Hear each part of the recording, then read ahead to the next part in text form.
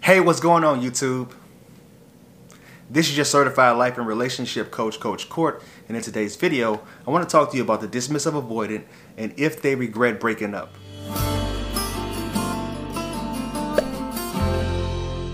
Thank you for sticking around. If this is your first time viewing me, do me a favor and subscribe to the channel by clicking that subscribe button and ringing that little bell so you're notified for the newest content.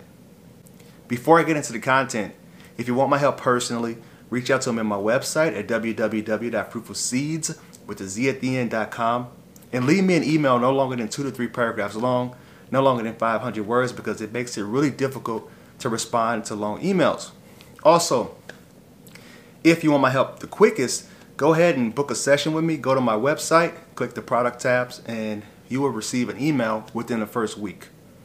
Also, I want to wish you guys a happy new year. I appreciate all of the support and you guys helping me to reach almost 3,000 subscribers in the year 2020 alone. I appreciate you guys. I'm so grateful for all of the supportive comments and the love that you guys have shown. In today's video, I want to talk to you about the dismissive avoidant and if they have regrets about the breakup. This question was brought to me by one of the people in my membership program. If you're interested in that membership program, if you go to my homepage, you can find that link. But I'm not here to pitch. I'm here to just kind of share where I got this topic from. And I will tell you that they absolutely do have regrets, but not right away. I'm going to challenge you though, because I'm going to ambush you here really quick. I know that you may be feeling heartbroken. You may be feeling a little bit resentment and a little spitefulness. I get this from clients all the time where they're very upset. And since they're triggered, you know the saying, hurt people hurt people. I would challenge you by asking you, why is it that you want them to feel regret? Because when you think about the word regret, regret is something that you associate a lot of negative and painful feelings with. Why is it that you want them to feel some type of regret? Is it because you want them to come back? Or is it because you want them to feel pain? Because if it is, then you weren't authentically loving them. And they were able to pick up on those anxious vibes, those controlling vibes, the vibes that your love is conditional. And unfortunately, in order for you to make them want to be back with you again or want to reconsider the relationship, you have to give them vibes that your love is unconditional, which means no matter what they do, what they say, you will continue to be the loving and supportive person that you need to be in order for them to feel safe and comfortable. Quoting the great Thich Nhat Hanh, he says that you should love in such a way that the person feels free. No one understands that more than the dismissive avoidant.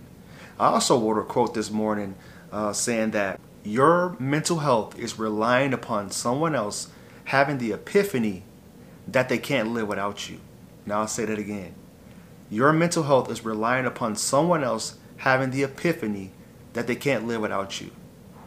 For one, you should never give somebody that much empowerment and that much privilege within your life.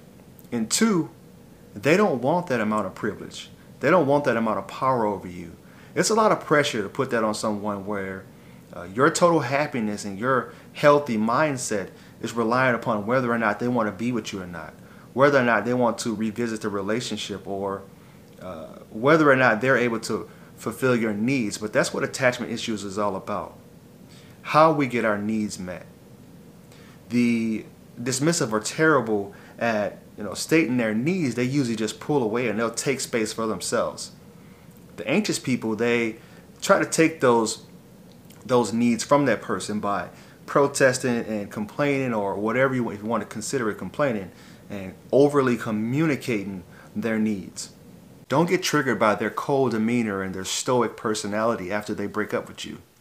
You need to remember that they did love you. That's something that they couldn't fake. That's not something that they are able to do very easily because they don't like being vulnerable to people.